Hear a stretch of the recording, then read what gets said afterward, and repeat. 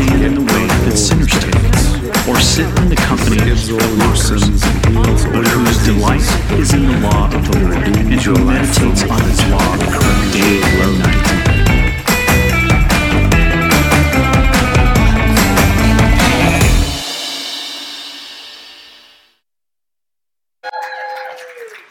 I couldn't help that. When you have a beat like that, how can you not move? Come on.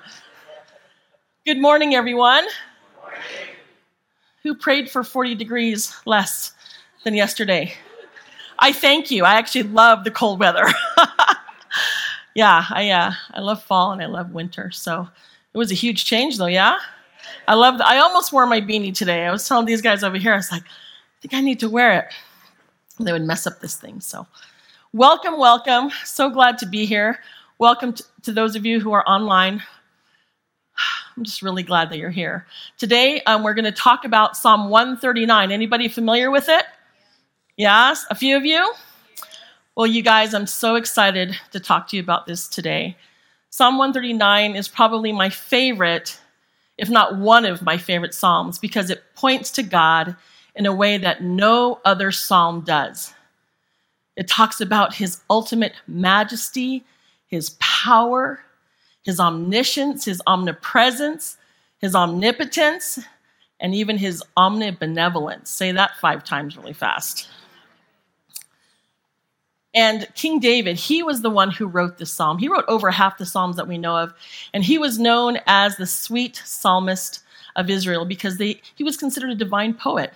He wrote hundreds of songs and hymns.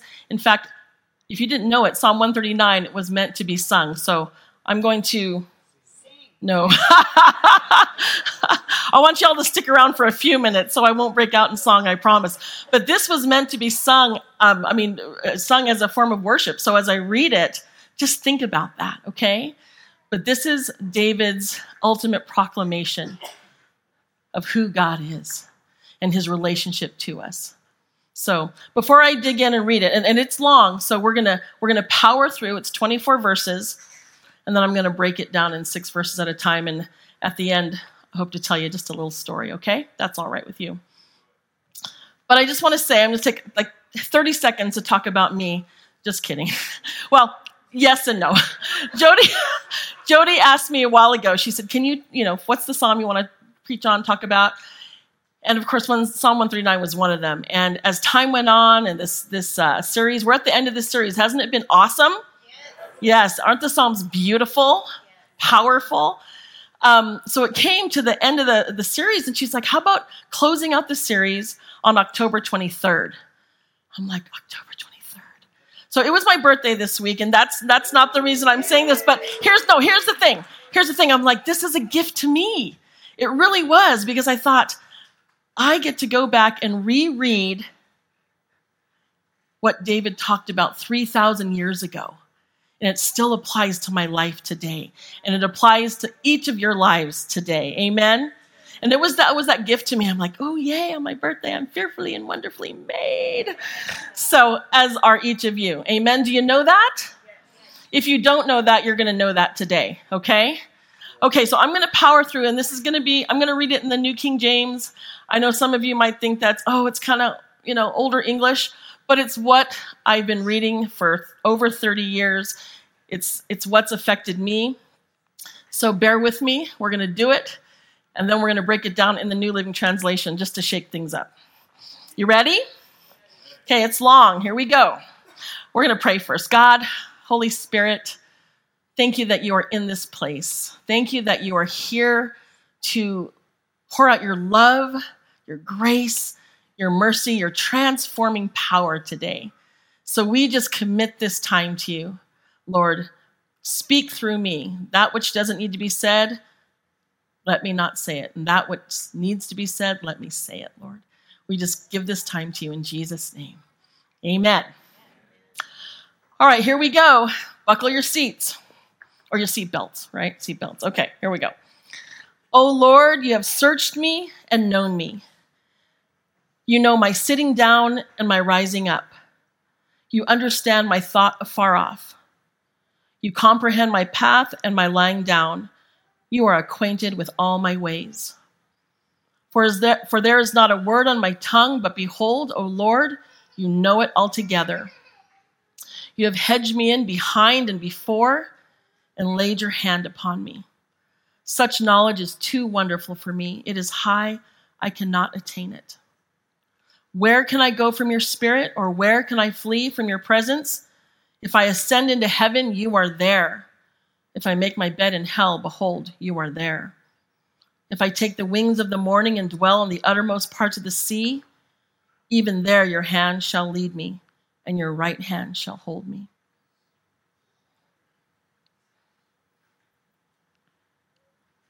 If I say, surely the darkness shall fall on me, even the night shall be light around me, indeed the darkness shall not hide from you, but the night shines as the day. The darkness and the light are both alike to you. That's a trip, isn't it? For you formed my inward parts. You covered me in my mother's womb. I will praise you, for I am fearfully and wonderfully made. And that my soul knows very well. My frame was not hidden from you when I was made in secret and skillfully wrought in the lowest parts of the earth. Your eyes saw my substance, being yet unformed. And in your book they were all written, the days fashioned for me, when as yet there were none of them. When as yet there were none of them. How precious also are your thoughts to me, O God. How great is the sum of them. If I should count them, they would be more in number than the sand. When I awake, I am still with you. Here's a departure. Oh, that you would slay the wicked, O God. Depart from me, therefore, you bloodthirsty men, for they speak against you wickedly. Your enemies take your name in vain. Do I not hate them, O Lord, who hate you? And do I not loathe those who rise up against you? I hate them with perfect hatred. I count them my enemies. Search me, O God, and know my heart. Try me and know my anxieties, and see if there is any wicked way in me, and lead me in the way everlasting. Woo! Is that not a magnificent portion of Scripture? Does that just not get you right here? So I'm going to work through this 6 verses at a time. We're not going to do any kind of deep intellectual thing, but we're just going to take a look at his attributes. And it's kind of cool. As I was reading it and studying it, I saw that for the first 18 verses, 6 at a time, it talked about omniscience, omnipresence, and omnipotence. So can we do that today? All right, so we're going to get started now. Just to switch it up, it's easy to read and a little easier to understand. I'm going to read it in the New Living Translation. So if you have your Bibles or your phones and you care to read it in that, here we go. You ready? All right, so let's start this again and let's see what the Lord has to say to us. O Lord, you have examined my heart. You know everything about me. You know when I sit down or stand up. You know my thoughts even when I'm far away. You see me when I travel and when I rest at home. You know everything I do. You know what I am going to say even before I say it, Lord. Woo! You go before me and follow me. You place your hand of blessing on my head. Such knowledge is too wonderful for me, too great for me to understand. You guys, David straight up acknowledges that God is the master and the king of the universe. That no matter what you do, no matter where he went, no matter what he does, that nothing escapes the Lord. Think about how many times you sat down and got up today, just in this service alone. Where you went, where you rested, what you did, and what you said. What you said. God was fully aware, even before you said it. And even the things we don't say out loud. Do we do that? We have a lot of stuff in here that we don't say out loud. God is fully aware. Remember the story of Abraham and Sarah? I'm going to recap it for you just a little bit, just to give you an example. So it was 25 years after the Lord had instructed Abraham and Sarah to leave their hometown of Haran. They ended up in Canaan. A lot of detours, a lot of different layers of the story, but we're going to tell this little one today. It's hot, it's dusty. They have a tent out in the middle of nowhere. Abraham's sitting outside, and he sees 3 men coming towards him. And if you study it, it is actually God himself. It's the Lord and 2 angels in the form of human beings. Isn't that cool? They're in the form of men. They're coming towards him. He's like, hey, come on over. Let me refresh you. Let me make something for you to eat. So he tells Sarah, who's in the tent, he says, hey, get together some bread. I want you to make it for these guys. Put a little charcuterie board together. And then, oh yeah. And then he went to talk to his servant and he said, hey, prepare this calf. We have these amazing guests. So they did that. And while they were eating, they said, hey, where's your wife? Where's Sarah? And he's like, oh, she's in the tent behind us. They couldn't see her, but she was behind there. And so then the Lord says, I'm going to return to her according to the time of life. And next year she's going to have a son. Or according to the time of life. It wasn't a whole year, but she's going to have a son. And Sarah's behind and she's listening to this. And the word says that she says to herself, she laughed within herself saying, after I've grown old, shall I have pleasure, my Lord being old also? So this is something she said to herself behind the tent where she wasn't seen. And the Lord said to Abraham, why did Sarah laugh? Saying, shall I surely bear a child since I am old? Is anything too hard for me? Is anything too hard for the Lord? I will return at the appointed time, and she will have a son. But Sarah denied it. I didn't laugh, for she was afraid. And he said, no, but you did laugh. Oh, ouch. How many of us want to be Sarah, lying to the Lord like that? And then he calls us out. But we do it, don't we, sometimes? Do we lie to the Lord, or we're not honest with him? He knows, but that's all right. He still loves us. Same thing with the paralytic in Matthew 9. His friends brought him in. Jesus saw their faith, and he said, your sins are forgiven. The teachers of the law said to themselves, this is blasphemy. Who does he think he is, God? And the word says that Jesus knew, or in other translations, Jesus saw. What they were thinking. Jesus sees what we think. And he asked them, why do you have such evil thoughts in your hearts? Is it easier to say your sins are forgiven or stand up and walk? He called them out for their thoughts, for their evil thoughts that were against him. Now, don't be afraid. It gets better. God sees the intents of our heart, but because of who he is, there's a great, great ending. David also talked to his son about it. He said, serve the Lord wholeheartedly and with a willing mind, for the Lord searches every heart and understands the intention of every thought. God knows all, he sees all, and nothing escapes his purview, you guys. So let me ask you, is that scary? Is that intimidating? Is that annoying? Or is it amazing and comforting? Is it something that you're grateful for? Amen. To all of them. That's right. That's right. So you don't need to raise your hand, but this is just food for thought. How many of you here would say you have maybe 5 people in your life that know you really intimately, know you really well? You don't have to raise your hands, but it's just something to think about. 5, maybe 3 people, maybe 1 person that knows you that well. The good, the bad, the ugly. Y'all, it is important to our well-being and growth to be known by someone who loves us and is for us in spite of everything they know about us. Amen? It can be your best friend. It can be your spouse for some of us. But I'm telling you guys, if you think they know you like no other, there's one that knows you even better. There's one that knows you deeper. There's one that knows everything in the deep recesses of your mind and your heart. And that's the Lord Jesus Christ. He knows everything. Think about this. He knows everything. Go back to your childhood. Go back to the wonderful things that you went through and the terrible things that you went through. He was there with you. He knows it all. He's aware of the wonderful things that we say about people. And he's aware about the terrible things that we say about people. I hope that's not often, yeah? I hope it's never.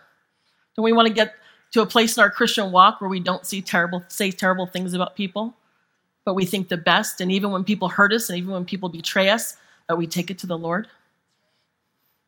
He knows the beautiful things that you think about your spouse,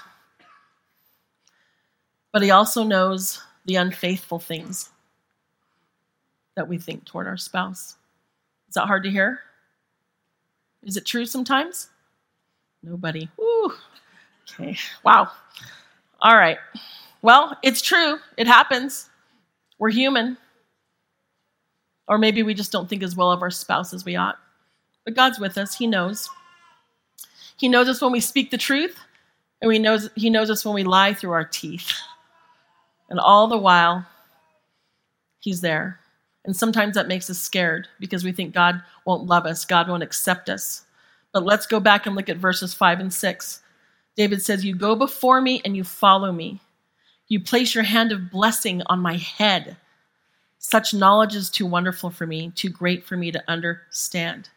So in spite of everything that he knows about you, in spite of the things that you think that aren't so pretty, in spite of those things in the dark that we think or do, God still is with us. Amen? He's the kind of God. I love, in one translation, CSB, it says he encircles us. Isn't that beautiful? He encircles us. Another translation says he hems us in from behind and before. And I use that when I pray for people a lot because it's the truth. He does. He goes with us. And I like to pray that for people to remind them that God is with them. So even in spite of all that, he lays his hand of blessing upon us. Isn't that beautiful? So that talks about his omniscience. So verses 7 through 12, his omnipresence, which means he's everywhere at the same time, universally present. Does that blow your mind? It still blows my mind. Every time I think about it, I'm like, okay, I'm one person. You know everything about me. There's 8 billion people. How do you do that, Lord? He just does. He is who he is. I am who I am, he says. Verses 7 through 12. I can never escape from your spirit. I can never get away from your presence. If I go up to heaven, you are there. If I go down to the grave, you are there. If I ride the wings of the morning, if I dwell by the farthest oceans, even there your hand will guide me, and your strength will support me. There he goes again. I could ask the darkness to hide me and the light around me to become night, but even in darkness I cannot hide from you. To you the night shines as bright as day. Darkness and light are the same to you. Wow. There God goes again. Not only does he perceive and know every intent of your heart, but he's with you wherever you go. You just can't escape him. No matter how hard you try, there is no place that God's knowledge and power do not extend. Do you know the story of Jonah? Okay, you guys, here's a dude that literally tried to go to the farthest end of the ocean, right? So just to give you a little recap, just a short snippet so we can see a little example of that. God told him, he said, look, you got to go to Nineveh and you got to preach against them because their wickedness is great. And I want you to warn them. Anyone know what Jonah does? It says, Jonah ran away from the Lord and headed for Tarshish. He went down to Joppa where he found a ship bound for that port. After paying the fare, he went aboard and sailed for Tarshish to flee from the Lord. Flee from the Lord. You guys. And I just thought I'd say it that way because I think it's funny. But the New Living Translation says, but Jonah got up and went in the opposite direction to get away from the Lord. Who knows that didn't end well? Who wants to do that? Who wants to run in the opposite way of the Lord or flee? We feel like it sometimes, but it's not a good idea. I don't recommend it. It's not wise. So he gets on the ship, and God just hurls this huge wind, brings on this violent storm, so much so that the ship feels like it's going to break apart. Sailors are scared. They start praying to their gods. They start throwing stuff overboard. Nothing happens. Captain comes down because Jonah's sleeping. He's like, I'm going to hide out. I'm going to rest. No one's going to see me. So he comes down and says, get up, man. Don't you know what's going on? Maybe you can pray to your God and maybe he'll help. And Jonah knew what was going on. He's like, yeah, it's my God. And he already told the sailors when he got on board. Why he did this, I don't know. But he told them ahead of time, I'm running away from God. So they at that point, they're like, okay, what are we going to do with you? So they cast lots, found out, yeah, it's him. He said, throw me overboard. They say, no, we're going to row. We're going to do it. We're going to get back. Didn't work. So finally, in desperation, they threw him overboard. And guess what happened? The seas calmed down. I mean, just like that. God's power. He couldn't escape the Lord. But guess what happened after that? God sent a fish to swallow Jonah. Isn't that crazy? He's like, no, you can't get away from me, but just in case. The word says he prepared a fish. Another translation says he arranged. I was laughing so hard when I was reading this. I'm like, what did you do, Lord? Like, hey, fish, there's this dude over there. I want you to go and eat. I don't know. What does it mean when God prepares a fish to go and swallow somebody? I'm just imagining, like, you're going to find this guy in the ocean. Go get him. I mean, don't chew him up too badly because I need him to live, I mean, I was laughing. It's just my own weird sense of humor. But seriously, like, what does that mean? God spoke to the fish. So the fish came along. What would you do if you saw this fish coming, this whale? Let's just say it was a whale. What would you do if you saw him coming for you? I'm out. Take me now, Jesus. But he swallowed him, and he was in the belly of this fish for 3 days and 3 nights. I don't even know how he survived, except by the grace of God, right?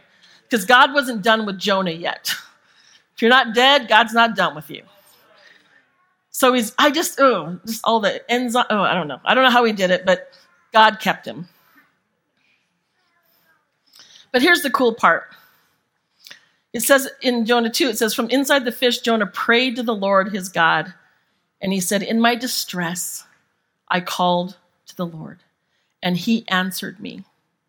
From deep in the realm of the dead, I called for help, and you listened to my cry. You hurled me into the depths, into the very heart of the seas, into the currents that swirled about me. All your waves and breakers swept over me. And then lower in verse 6, he's saying, to the roots of the mountain I sank down. The earth beneath barred me in forever. Can you imagine that feeling that you're going to die? That you don't think there's any hope?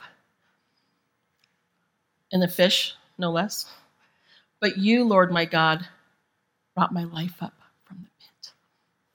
Again, God put him in that position because he says, you can't get away from me. I gave you an instruction. I told you what to do. I asked you to obey and go and talk to these people. You ran, so I had to get your attention. So I sent a fish.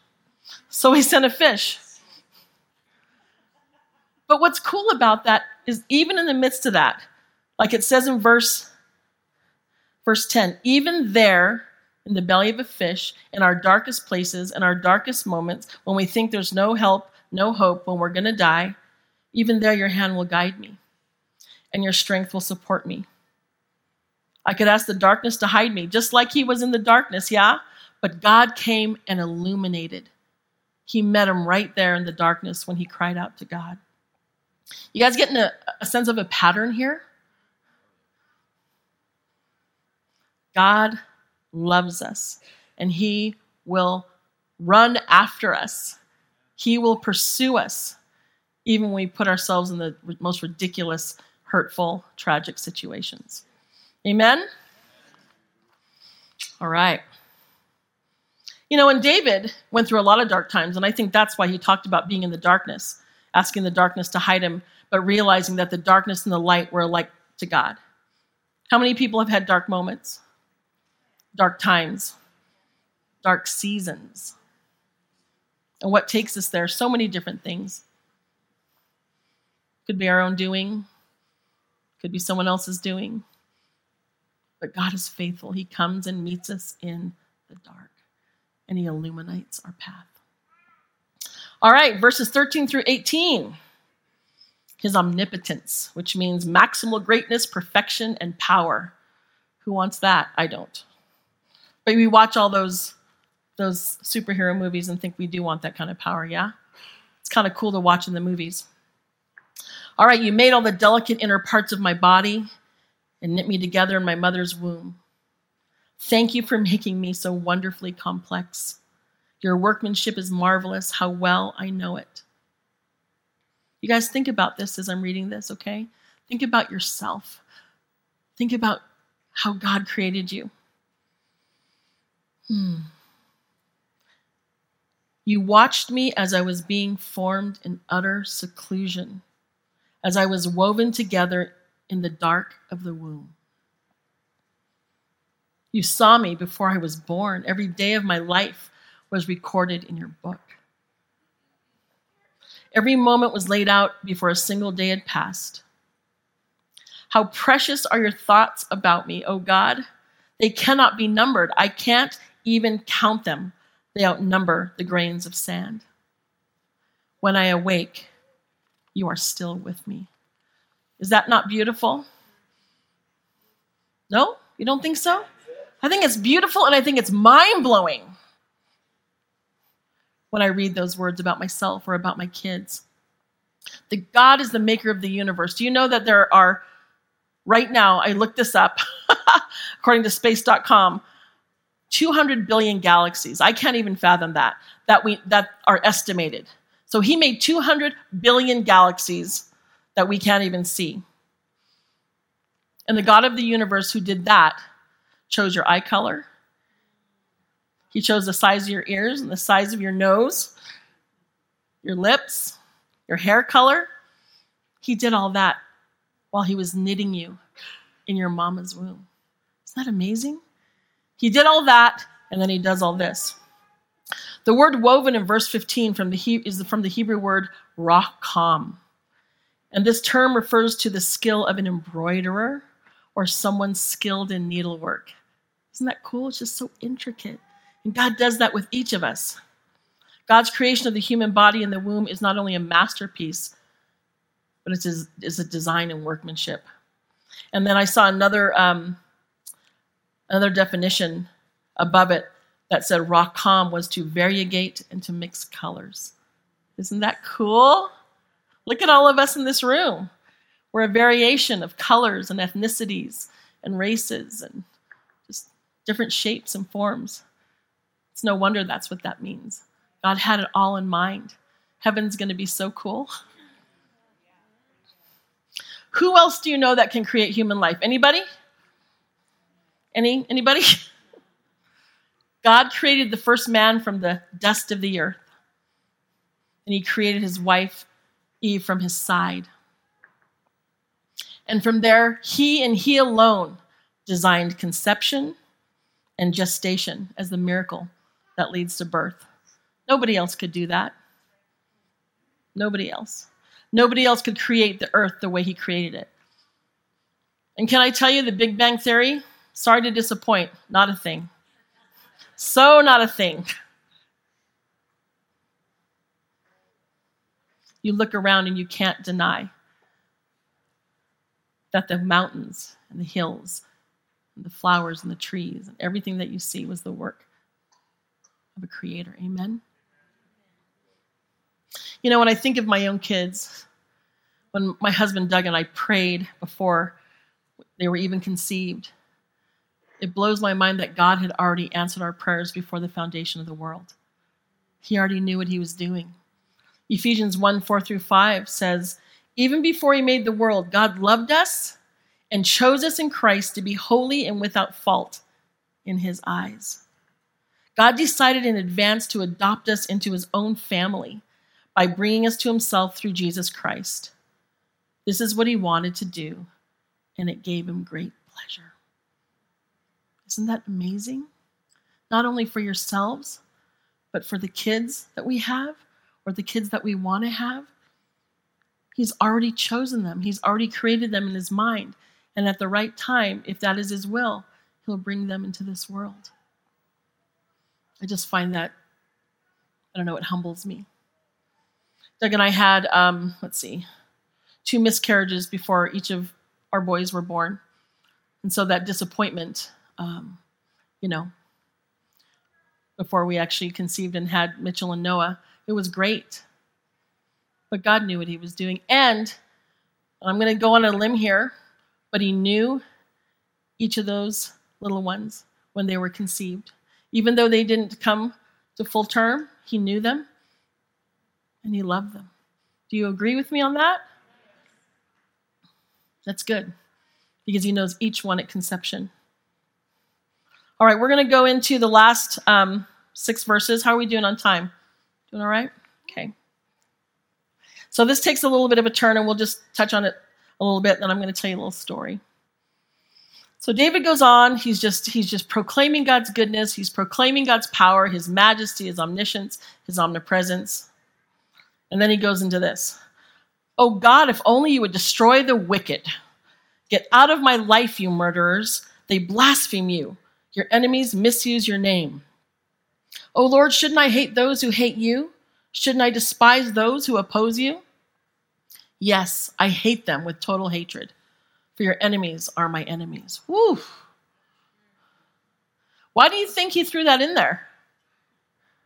Why do you think he goes from proclaiming God's goodness and who he is and his power, and then he goes to that? Any thoughts?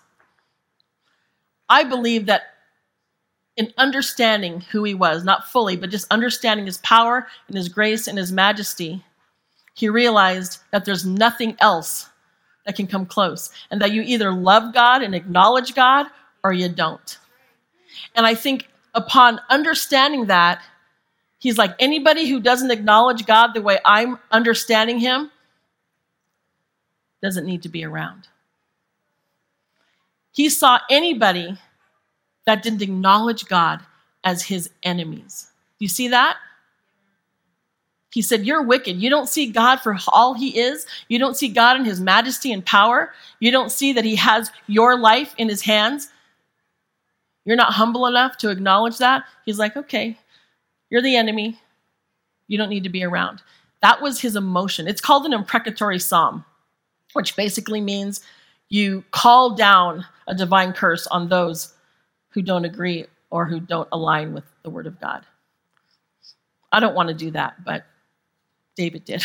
I'll let him do that. But then here's how he ends. So I want to make sure before I move on, does that make sense that he did that?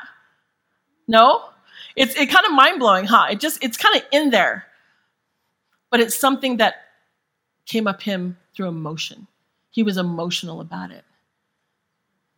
He just said, anyone who doesn't see God that way is my enemy. So this is how he ends. And I want you to hear this part.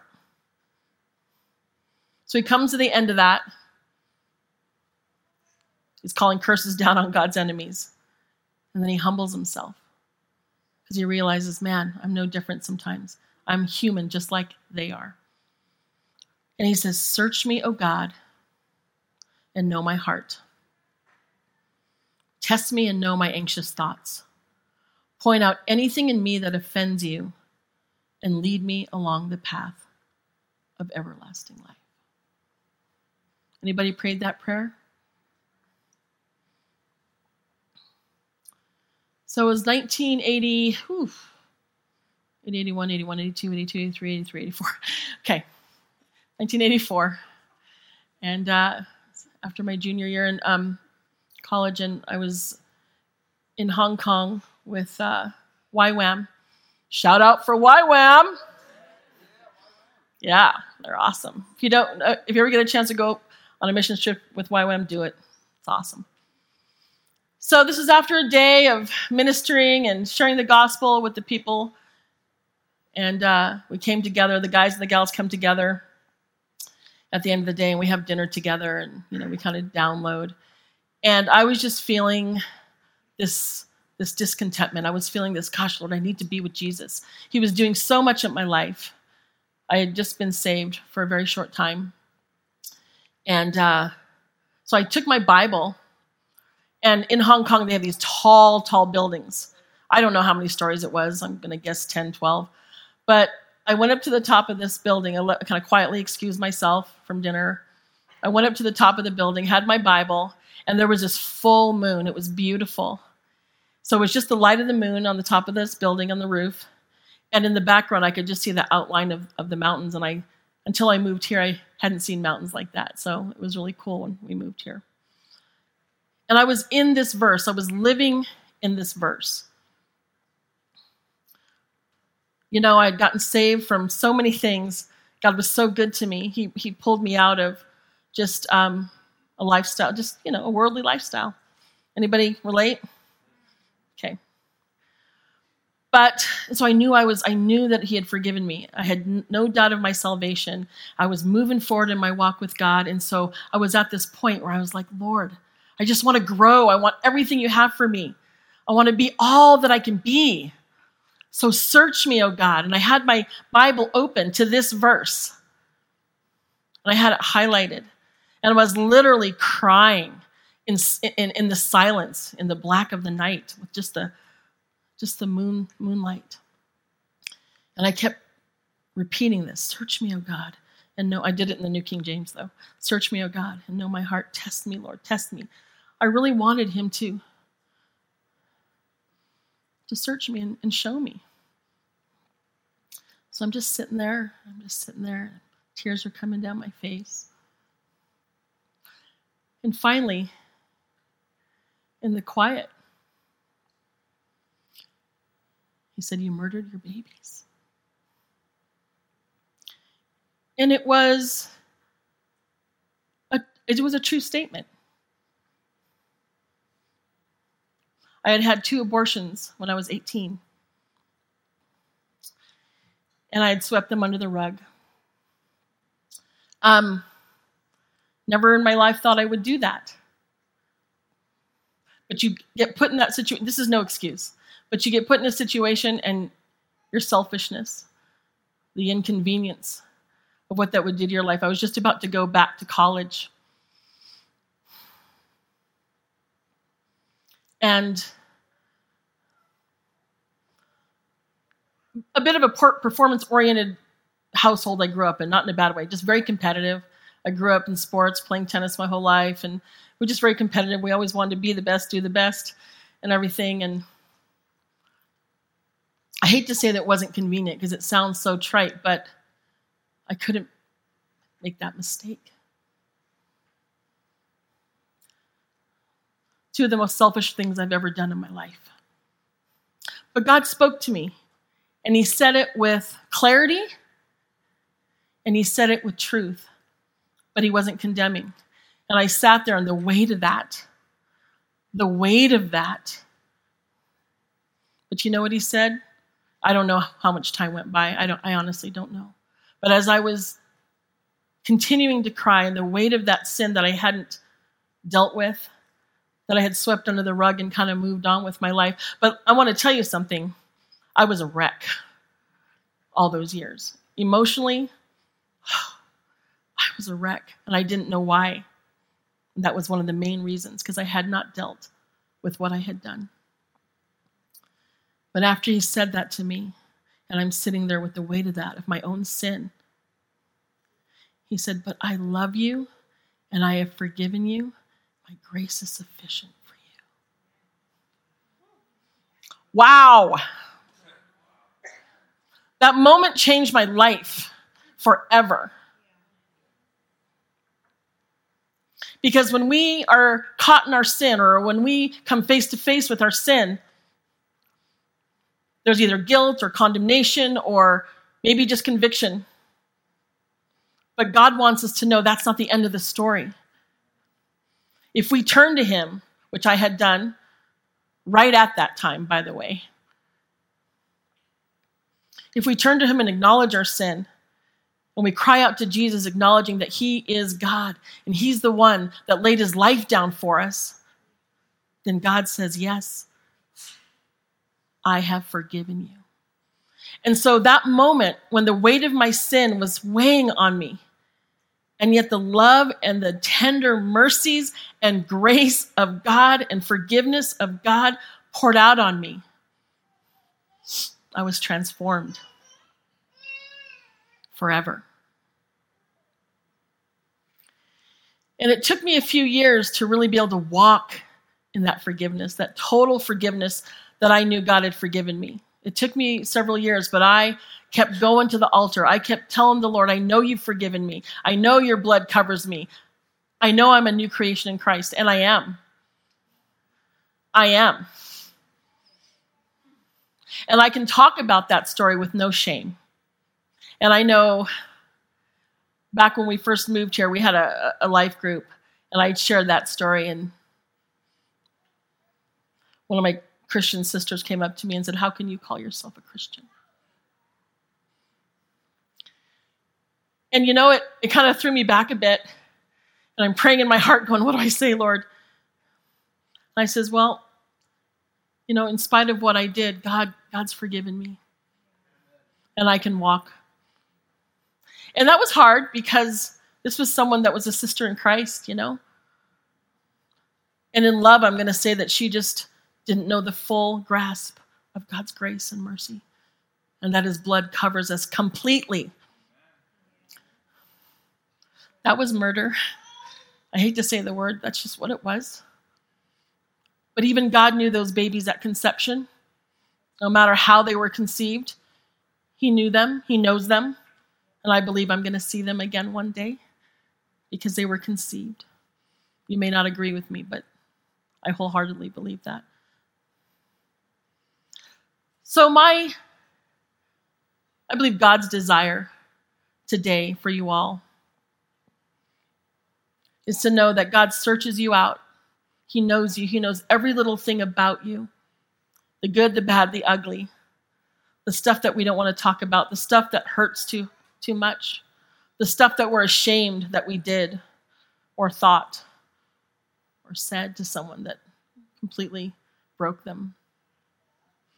But he searches us out. He knows every little thing, and then he comes to our rescue because he loves us. And that's the point that I want y'all to know today, that no matter where you are, no matter what you've done, if it's not confessed, get with a friend that you trust. Talk to them about it. Get with Jesus. Talk to him about it. But that he loves us that much to rescue us, to come after us, to say, I am here for you. I am here to give you new life.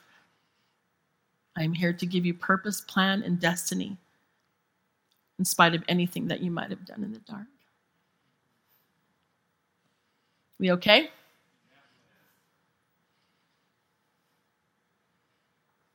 Psalm 103, 8 through 12 says this. The Lord is compassionate and gracious, slow to anger, abounding in love. He will not always accuse, amen, nor will he harbor his anger forever.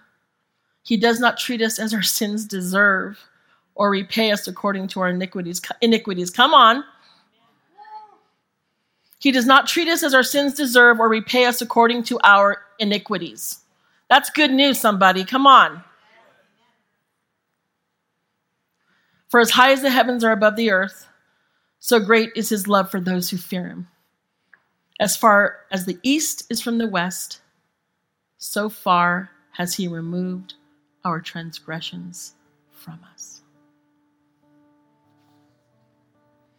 If there's anyone here today, I don't know if anyone can relate to my story. I know I've told that at one time before, and I've had people come up to me and say, hey, I've been through that. I've never shared that with anybody.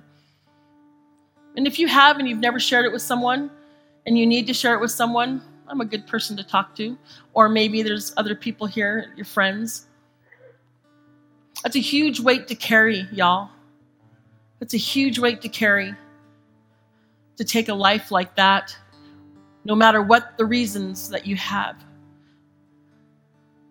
and not to understand that God forgives you if you ask him, if you confess it to him, that he's faithful and just to forgive you of your sins and to cleanse you from all your unrighteousness. So if you've been through that situation like me, I'm more than happy to chat with you about it if you want. And if there's anybody here today who is in another situation that they need to just get out, or confess. Let's do it today. Let's today be the day where we get things out in the light, where we allow God's light to illuminate our darkness so that he can heal us and he can move us through the rest of our lives with what he has for us, so he can move us into freedom and victory and confidence in who we are in him. And if there's anyone here today who is thinking, I don't know about God. I don't know about him being all powerful and omniscient and all that. I don't know what that means. If you don't know the God who thought about you before the foundations of the world and who created you because he loves you, if you don't know him today, I'm going to encourage you to get to know him today. I'm going to encourage you that today is the day of your salvation. Don't let it go by. Tomorrow is not promised to us, you guys. So if you don't know Jesus Christ as your Lord and Savior, if you have not acknowledged that, let's do it today. Let's do some business with the Lord and just say, yes, Lord. No matter how scared you are, no matter how ashamed you are, whatever. Doesn't matter. He draws you up out of the pit. He comes and rescues you from the dark waters. His hand is upon you wherever you go. That is his desire for you. His hand of blessing upon you and to head you in from behind and before. And if you don't know that, let's do it today. Can we pray?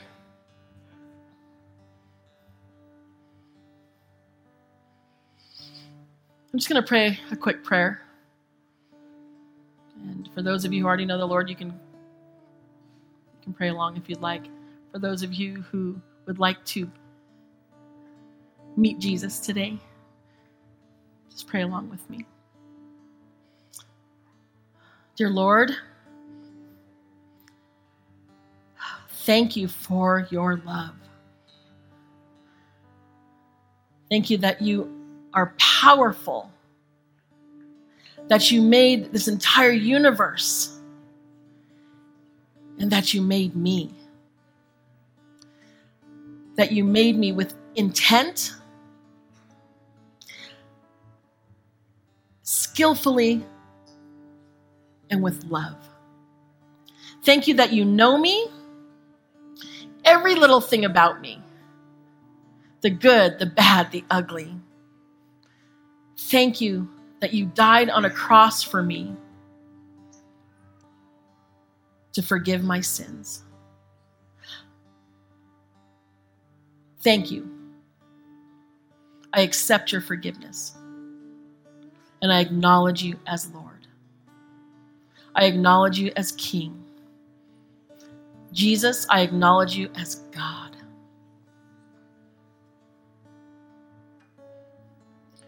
Take me on the journey that you want me to go on. I surrender my life to you. In Jesus' name, amen. Hope y'all were encouraged somehow today. God is good, isn't he? He's omniscient, he's omnipresent, he's omnipotent, and he's omnibenevolent. Amen.